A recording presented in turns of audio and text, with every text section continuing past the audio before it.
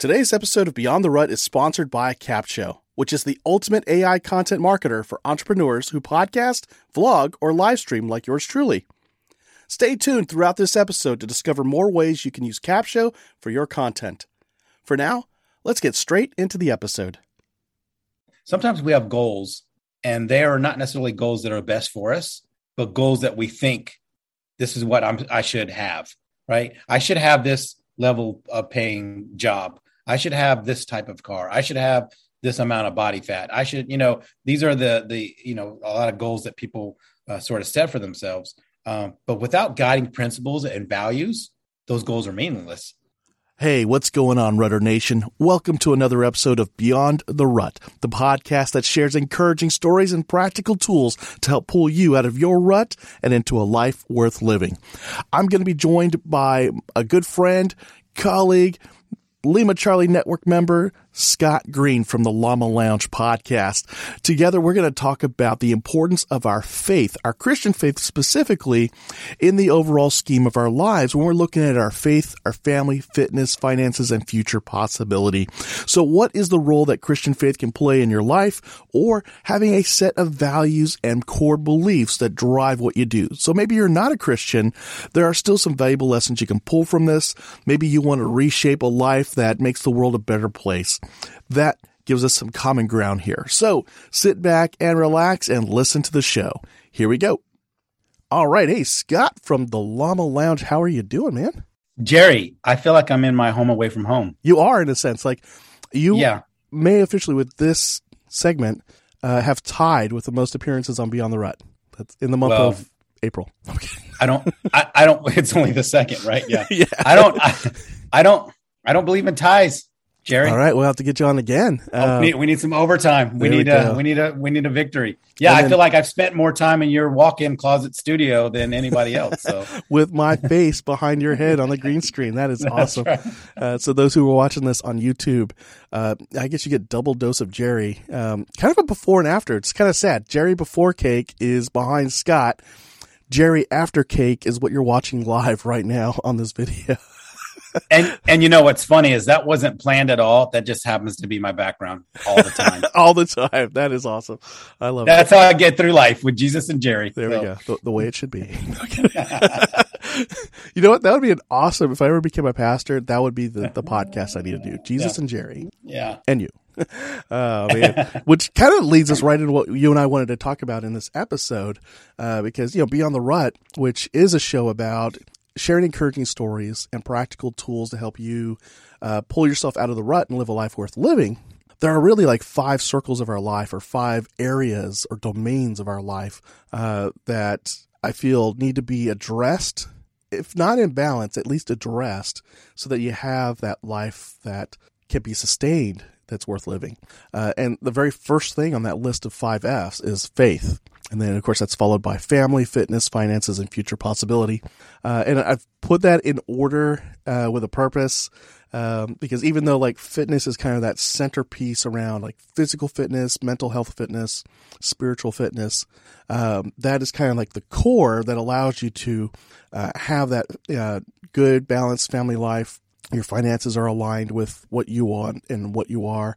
Your outlook on future possibility is positive, growth-minded.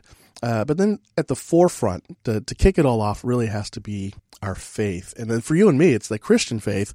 I know for others, it might be something else, and we're okay with that. But we're just sharing from our perspective as followers of Christ why faith is that first and foremost thing. And so I know with our show, I've mentioned a number of times, I have a tool out there called Measure It to Make It. And one of the first things that you got to do is define what success looks like. And really to get to that point, you got to define what matters most to you. And to get to that point, you got to know what you believe in. And so that's why for me, faith is that first and foremost thing. So Scott, why is that the case for you? Well, Jerry, I'll tell you just sort of my testimony, if that's okay, a little background. I grew up in church, right? So we grew up Baptist. So I was, I guess, considered a Baptist brat, right? So I grew up in church. I was saved at the age of 13. Now, the years between 14 and 18 there was no walk with Christ there. It was out in the world, right? As soon as I got the opportunity to get a part-time job and, expanded my friendships, because when you're a young kid, your friends are your neighborhood friends. But when you get into high school, your friends are coming from all over the place, right? So my influences overtook my walk, right? So I was greatly influenced by friendships and music and behaviors and activities that if I were to divulge, I'd be embarrassed to divulge everything that I took part in at that age group. But I also realized that not only was my walk with Christ being affected, but my relationships with my family, right? All of a sudden there's this strained relationship with your parents who have raised you, have taken care of you, are doing everything they can to make sure you have everything you need in life. And of course, it's a teenage thing, right? We probably all go through that as teenagers. But for me, when I graduated high school, my options were very few and far between, right? Because of the life I led. And I was never diagnosed with the ADHD, but I can pretty much tell you, having seen it in other people, I know what it looks like. I know what it feels like. So I told myself, well, when I graduated high school, it's either jail or retail. And I'm not really built for either one of them. So I joined the military. And the worst thing you can do to an 18-year-old who's lost is tell them to join the military. Yeah, right. Not because there's no opportunity for them there, but all of a sudden you're surrounded around by a bunch of other 18 to 23-year-olds who are full of hormones, full of angst, full of, attitude. And so for years and years and years, I was away from church and I was away from my walk. But plus the military is a very gung-ho, tough guy kind of, even in the Air Force culture. Oh, sure. Yeah. Even in the Air Force. Oh yeah. Absolutely. Absolutely. And we're kind of, we have programs, and again, I've been retired for 7 years now, but we had programs that were like resilience programs where you kind of be self-sustaining and how to get through things. But it wasn't until after I got out of the military 7 years ago where I started realizing, like, man, as a father, right, I really need to start being that leader in the house, that spiritual leader in the house.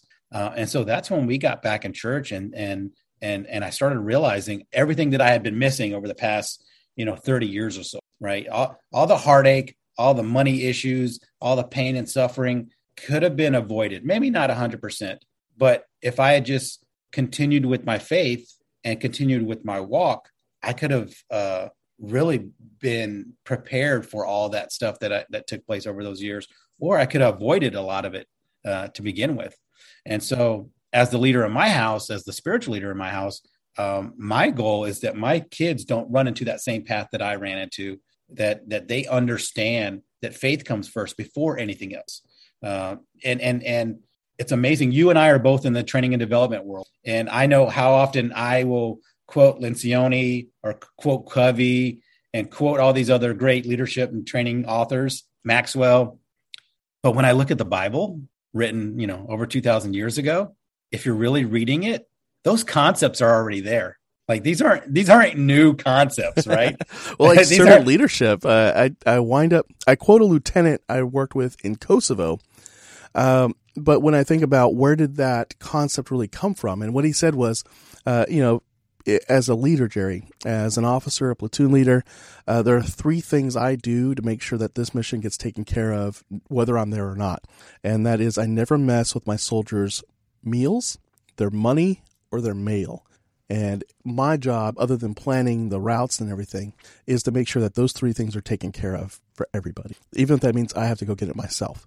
It's kind of like when Jesus washed the feet of his disciples. That was something that people would expect we do for him. If he's the prince, the king of kings, then we should be washing his feet. He's like, nah, let me suit up here and let me wash your feet. Let me get on my knees and get in the dirt and wash your feet. And so there's that. And now backpedaling a little bit, or backtracking, not backpedaling, but backtracking. We're doing like a Quentin Tarantino type thing now. We're all over the place. A Royale with cheese. Oh man, that sounds good. We should have both had breakfast before we did this. Yeah, we should have. So backtracking a little bit, you talked about how much life seemed to be different because you were a Christian in your family life. Why is it you think that your Christian faith, your Christian journey, made that difference? Like, what would life have been like without it compared to with it? I'll tell you. So we're not a perfect family, right? We're just like any other family in the United States of America. But I tell you, we have so much more peace and grace with ourselves in this family than we did 5-7 years ago. We have more of a stronger bond than we did 5 or 7 years ago. Like my kids play video games. I am not a video game guy at all. Now I'm an old dude, so my kids are obviously much younger, so I'm just not interested in that stuff. But when we sit down and do a Bible study together, and I'm able to actually show them what the Bible says, even though it's written so long ago, how they can apply it to their lives now, we're developing bonds there, and bonds that we never had in the past. In the past, I love my kids to death, but in a lot of ways, I felt they were just superficial because, what's the real connection other than being blood and being, their father? There was really no shared experiences, no shared sort of, common things that we hobbies or anything like that. Again, I don't do video games. I don't do, whatever they do. Yeah. But that's something that I've learned, that as the leader of the household, the spiritual leader of the household that the father should be, that's something that I should be taking control over, and I should be the forefront of that. And so that's helped us grow as a family together. And so now if we have a challenge or we have any type of differences, we can go, hey, remember we did that Bible study, or hey, remember here's what the Bible says about this. We have that common thread that we can always rely on to solve problems together. And so it doesn't sound like it's just mom or dad telling them no for any reason, for our own reasons. It's because it's something that it's biblical, and it's something that is important.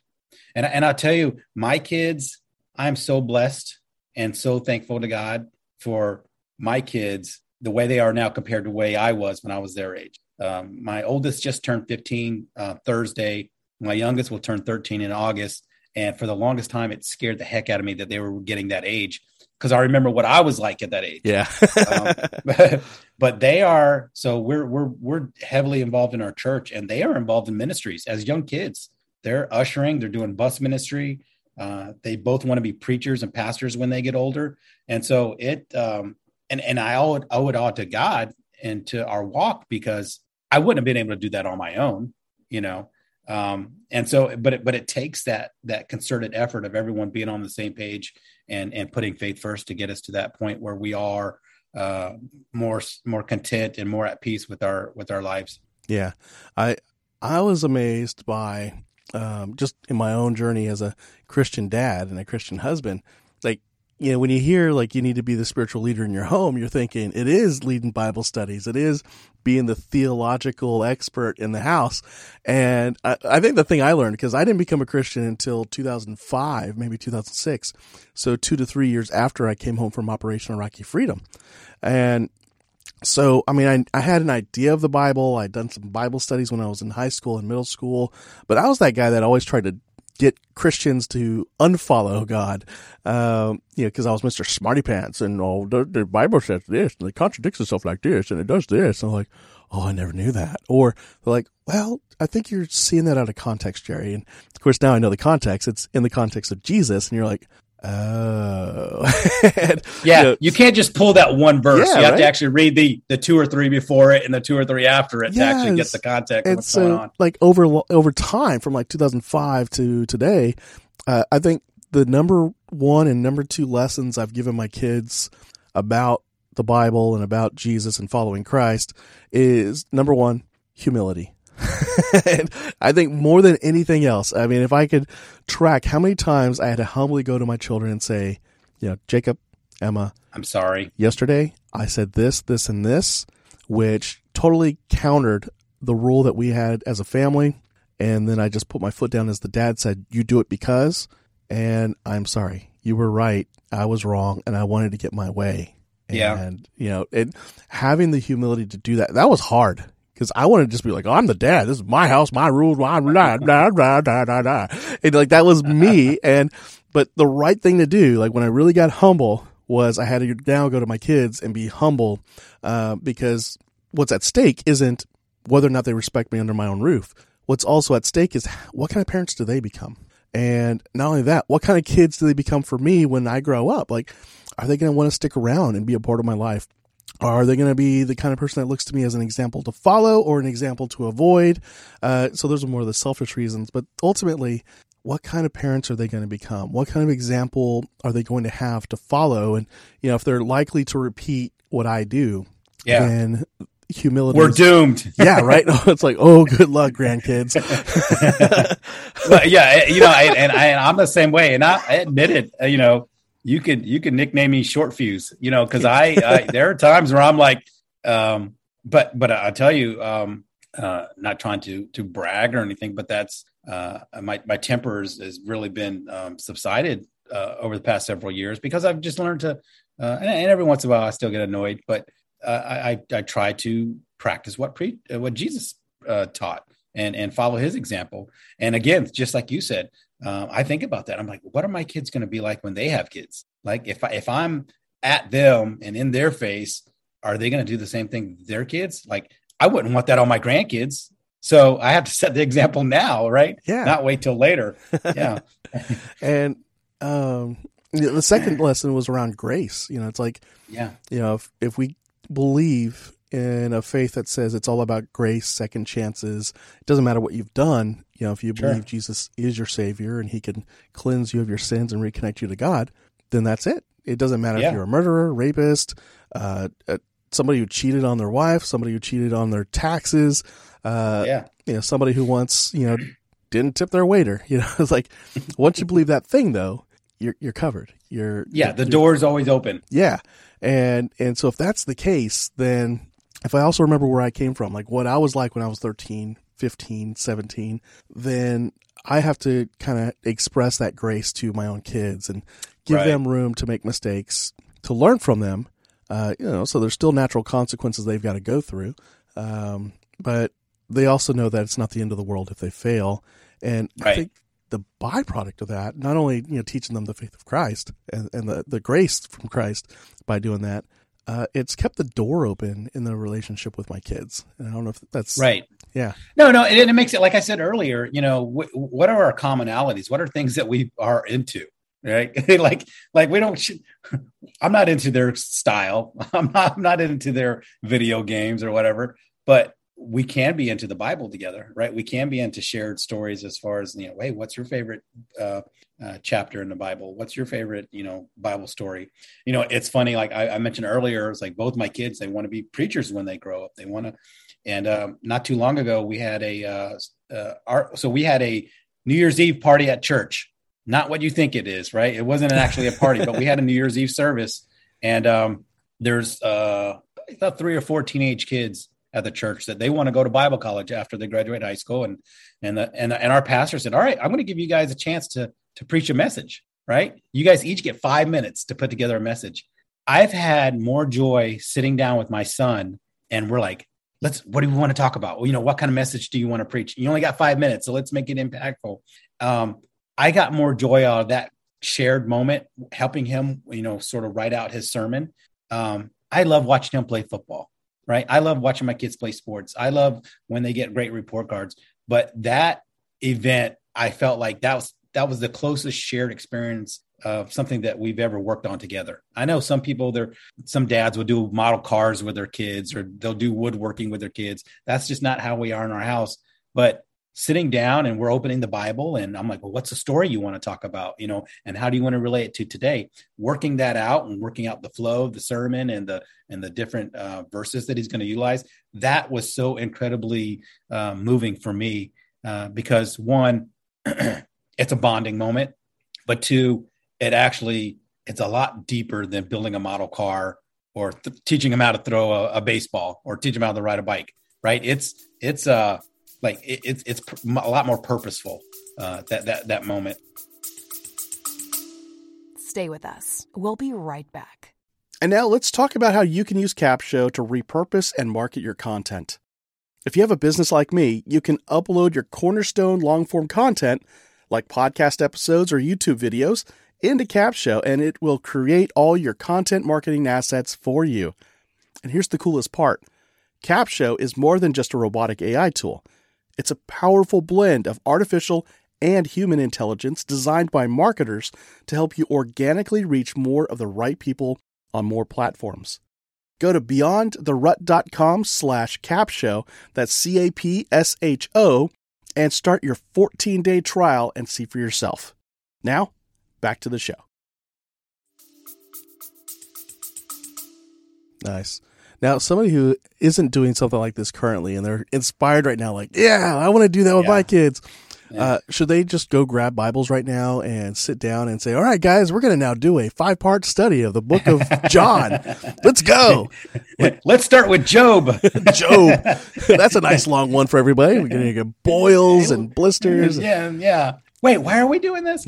No, I you know what? There are a lot of different devotions out there. There's family devotions out there. Because I'll be honest, Jerry, I'm not a Bible scholar, right? Sometimes people ask me, what's your favorite verse? I don't know. It changes. It changes depending on what I happen to be reading that day. What's your favorite Bible story? I don't know. Anything that's in red letters. We use red letter edition Bible. So anything Jesus said, that's my favorite story. But I would look at doing like a family devotion. There's different books out there, different resources out there that are geared towards family. And we haven't done it in a while, but we need to get back into it. But we would open up the family devotion. It would talk about, a family subject, family issue, and then it would give some verses that you can go read the Bible. And I would have each kid, we have 4 kids in our house, and each of them would read a verse. And they are sharing their insight into it and how they understand it. And then we can, coach them on it if they're picking up the way it's intended or if they're right on point or not. But that's that bonding moment. And I tell you, kids love it. My niece lives with us. She's 5 years old. And if we go some period of time without doing it, she's like, Uncle Scott, can we do Bible study? And I'm like, I'm so sorry. We haven't done it in a while because we got crazy, hectic schedules. But I would start with that. I would really start with that. And then also getting in a good church too, finding that time to come together as a family and find a good church to go to is important, especially at younger ages. Because I know the influence that I had. And I know the influence that my kids have. They go to, they go to the same school that your kids went to. Right. Yeah. And so, what's out there. Oh, yeah. And so, and sometimes you got to be worried, not about the influence from the kids, but the influence from the teachers. Oh, and so, our example should come first. Right. And the Bible example should come first. So, I think, making Christ the preeminence in everything that we do. Right? Yeah. It's got to be authentic. It's like if the only time your family sees you being a Christ follower is on Sunday morning when it's time to pile into the car. And not even then. Yeah. Like you're piling into the car. It's like, F you, Chun, get in the car. I'm going to whip you in next Tuesday. And then like you're arguing with your wife all the way to church. And then all of a sudden church is there. And you're like, oh, hi, Brother John. Yeah. How are you? Good to see you. Yes. We're living the life here. We're so blessed. And then you get back in the car in church. F this guy for cutting me off in the parking lot. You're like, this is the church parking lot. Yeah. No. But honestly, I'll tell you, Jerry, we're not perfect people. I know. Right? We have those moments. And no one can be perfect, right? Yeah. If you compare yourself to the standard, which is Jesus Christ, man, we fail miserably every single time. Exactly. But yeah, kids, it needs to be authentic. It needs to be, and so for me, like especially me and my wife, we took on a couple ministries at church. Like on Wednesday nights, we have Wednesday night services, and so we do a kids club, and so throughout the week, my wife is coming up with games and activities that are scripturally based and biblically based games and activities. So we're filling up our time during the week preparing for these ministries. We lead a college and career age ministry, and we call it the Navigators because what a perfect name for young kids, 18 to 20 something years old that are trying to navigate Christianity and college and a career. And so we're spending throughout most evenings throughout the week, we're spending time in Bible study, putting together messages, putting together those type of things. And so our kids see it too, right? And it's great when I come downstairs or when I come out of the bedroom and I'll see my son's laptop on the dining room table and his Bible right next to it. And I'm like, what are you doing? I'm thinking about my next sermon, what I'm going to do it on. I'm like, oh, that's awesome. Like, I'm not prompting him to do that. But he's seeing it, right? We're setting that example. He's seeing it, not only through us, but especially through the church that we are a part of. And so that kind of puts you at ease a little bit, right? Because again, if I look back to when I was 15 years old, my parents wouldn't have seen me at the dining room table with a Bible or school book, because I was absent. I was out in the world. I was partying it up and doing all kinds of crazy stuff. But I think going back to putting faith first, that's what's leading to where we're at, because we're making it a priority. As a matter of fact, when we get off with this recording, we're heading up to the church, because our church, we go out on Saturdays and we pass out flyers and we knock on doors from time to time. And we want to set the example for our kids. Yeah, you're going to be a part of this. We're going to grow the kingdom. And it doesn't happen by just wishing and hoping. You actually got to get out there and boots to the street. So, and it's funny, when I was their age and we did it as a kid, I loathed it. I hated it. I was like, this is so embarrassing. We're knocking on people's doors, and my kids go out there eager. They go out there excited. They're, it's just, it's just incredible. Yeah. There's, this is a little side note, but I was thinking about it when you're talking about volunteering alongside your kids. So this becomes just a part of what they do. There's a organization out there called the Search Institute. They've got decades worth of data they've collected on 40 developmental assets for youth that build resilience, reduce at-risk behaviors or high-risk behaviors. And so it's divided into two categories: external assets, internal assets. The internal assets, you and I as parents have no influence over. Those are just in them, and they develop it on their own, based on what they see and decide and so on. But the external assets are the things we can provide them in their environment. So things like open communication between parent and child, or adult and child, very big. So the kids who had that kind of connection with adults, that they felt safe, they were safe, they could talk about the world and question things, huge, which comes from being able to have things like Bible study. It's kind of a byproduct. But there are there's like 4 others. They're all connected to like church in some way, community, service, seeing a positive environment of other people who are like-minded. It was very interesting. Like you could look through that list of 20 external assets, and at least 5 of them were linked to church in some way. And you're like, oh wow, yeah. Just by going every week and being plugged in at home every day and in everything we do, you're adding at least 5 developmental assets. And this leads to things like decreased drug and alcohol use, abuse specifically, decreased like promiscuity. So that reduces the risk of STDs, teen pregnancy, sexual assault, because you're doing less of the at-risk behaviors. And now sexual assault still is in the purview of the perpetrator. Like it's them, that they're the ones at fault. But as far as perpetrators of sexual assault, there's a tie in there as well. Like you're less likely to commit crimes if you have more developmental assets. And then on the positive side, you're more likely to be in a leadership role and succeed in your career and your finances and your family life, the more assets you have while you're growing up. So all very biblically based, by the way, Jerry. Right? Yeah. So it's just neat that there's like data out there on the social scene, in the family scene through the Search Institute, independently done, that just happens to connect a lot of those dots. So yeah. Well, and I will tell you, obviously, the more free time you have, the more trouble you can get into, right? So there's a quote by Charles Spurgeon, and I believe it goes, "The idle man tempts the devil to tempt him." Oh. Right. So it's like, if you are not involved with your kids and you're just letting them do whatever, you have no idea what's going on in their lives. By nature, our sin nature, they're going to gravitate towards those things, those worldly things that like, ooh, I want to do this. I want to do that. I want to experiment with this. I want to experiment with that. And even as adults, that idleness, that kind of like mentality, like I'm not going to be working on anything or pursuing anything. You allow influences to bring you down. In our case, what we try to do is be as active as we can in their spiritual life. So if it's Bible study, or even if it's at church, like trying to get involved as much as we can at church, because it, again, like you said, they're in a community, and they're in a shared community where it's not perfect people, but it's people that are pursuing the same thing. And the alternative to that is a bunch of, people that grow up and say, "Oh, I can't adult today," or, "Woe is me. The world is a hard, tough place to live in."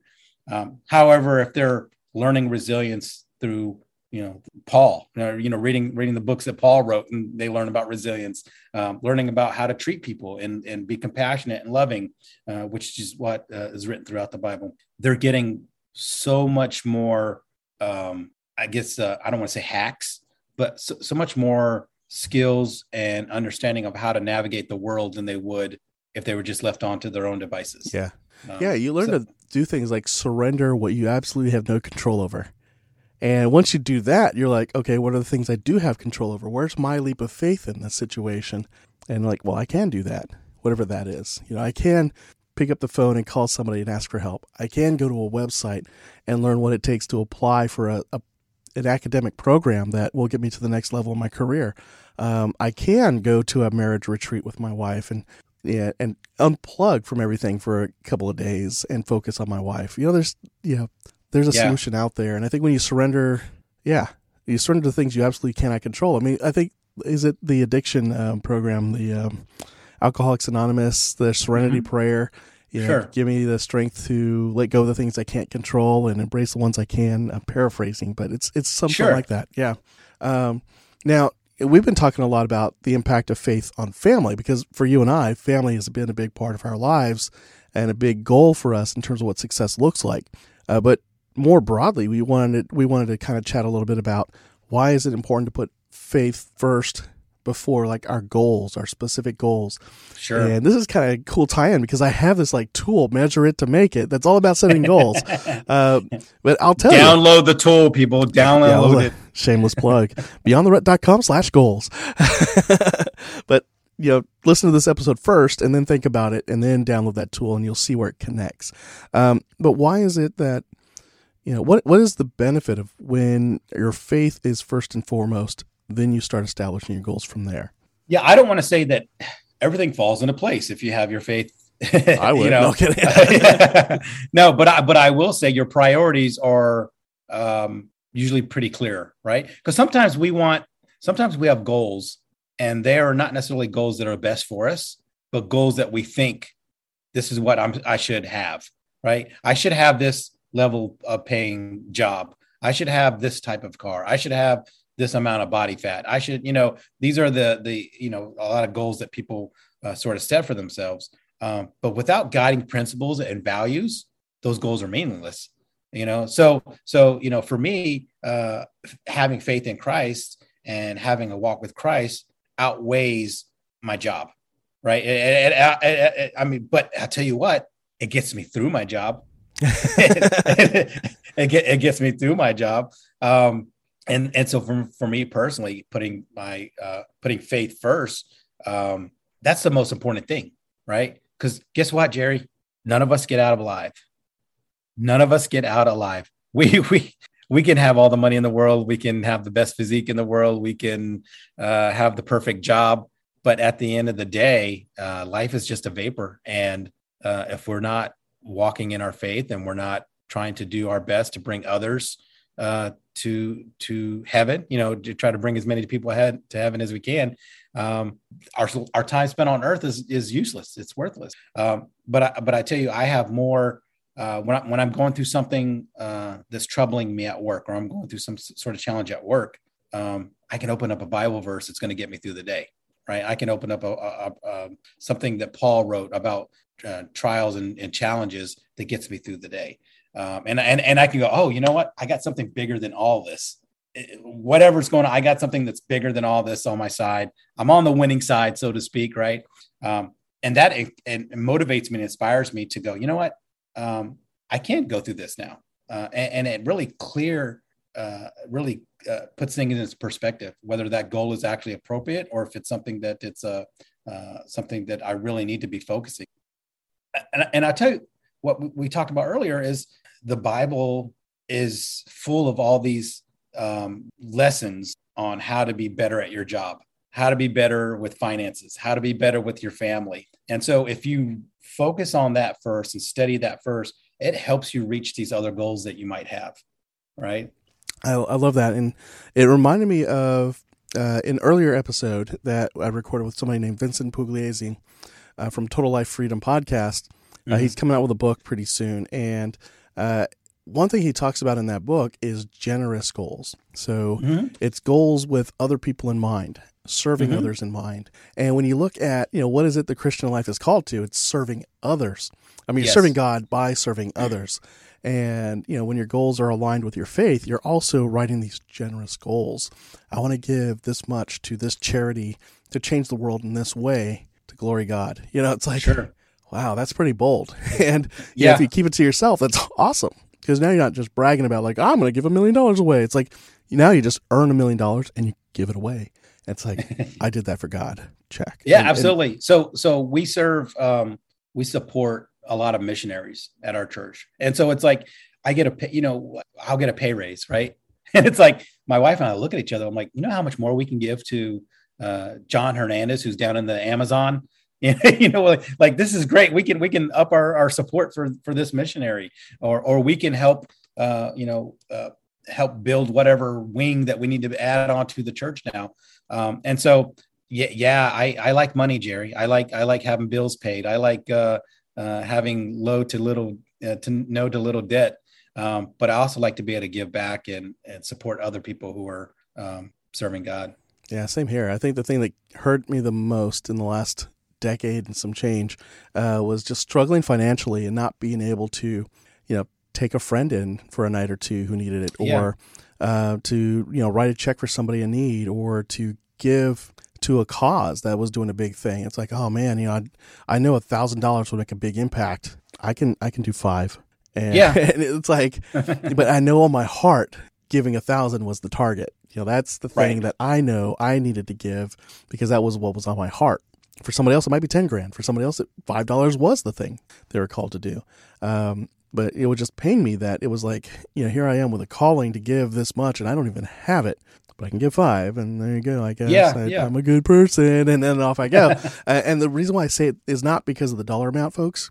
It's because the thing on my heart was to give a certain amount, and I couldn't, and that's what would bother me. And it's just again, having your faith drive your goals and what your definition of success is, I believe helps set guardrails for you as well.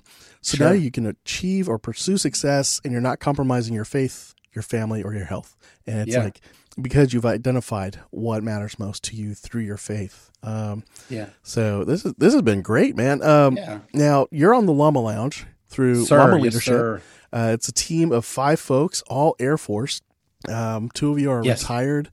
Tell us more about Llama Leadership, where folks can find you, and then let's plug Lima Charlie Network while we're at it.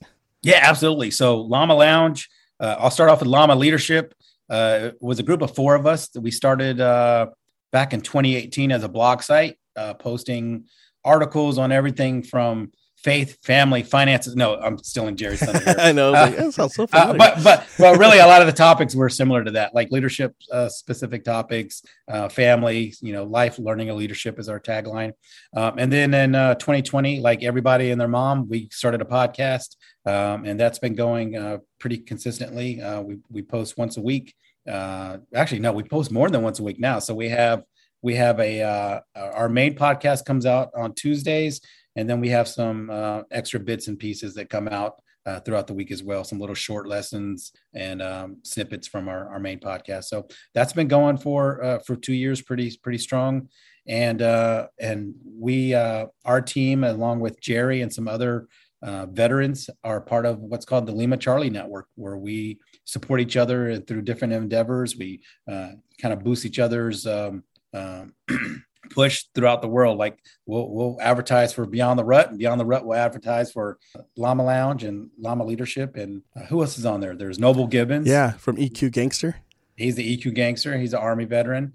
There's Jay Lee, who is on the Live Free podcast. He's a Navy veteran. We have Trip Bodenheimer from the Beyond the Shadows podcast, Air Force guy. What else? Am I missing anybody? Shay Sparks from Shay The Power Sparks, of yes. Investing in People. Yeah. Yes. Yeah. So it's a great, what I love about Lima Charlie Network is every day you get something new, right? So if you are a committed podcast listener and you're looking for a fresh look every single day of the week, check out the Lima Charlie Network, and you'll get a new podcast every single day of the week, geared towards some of the stuff that we talked about today, and also some other things. So it's just really good stuff.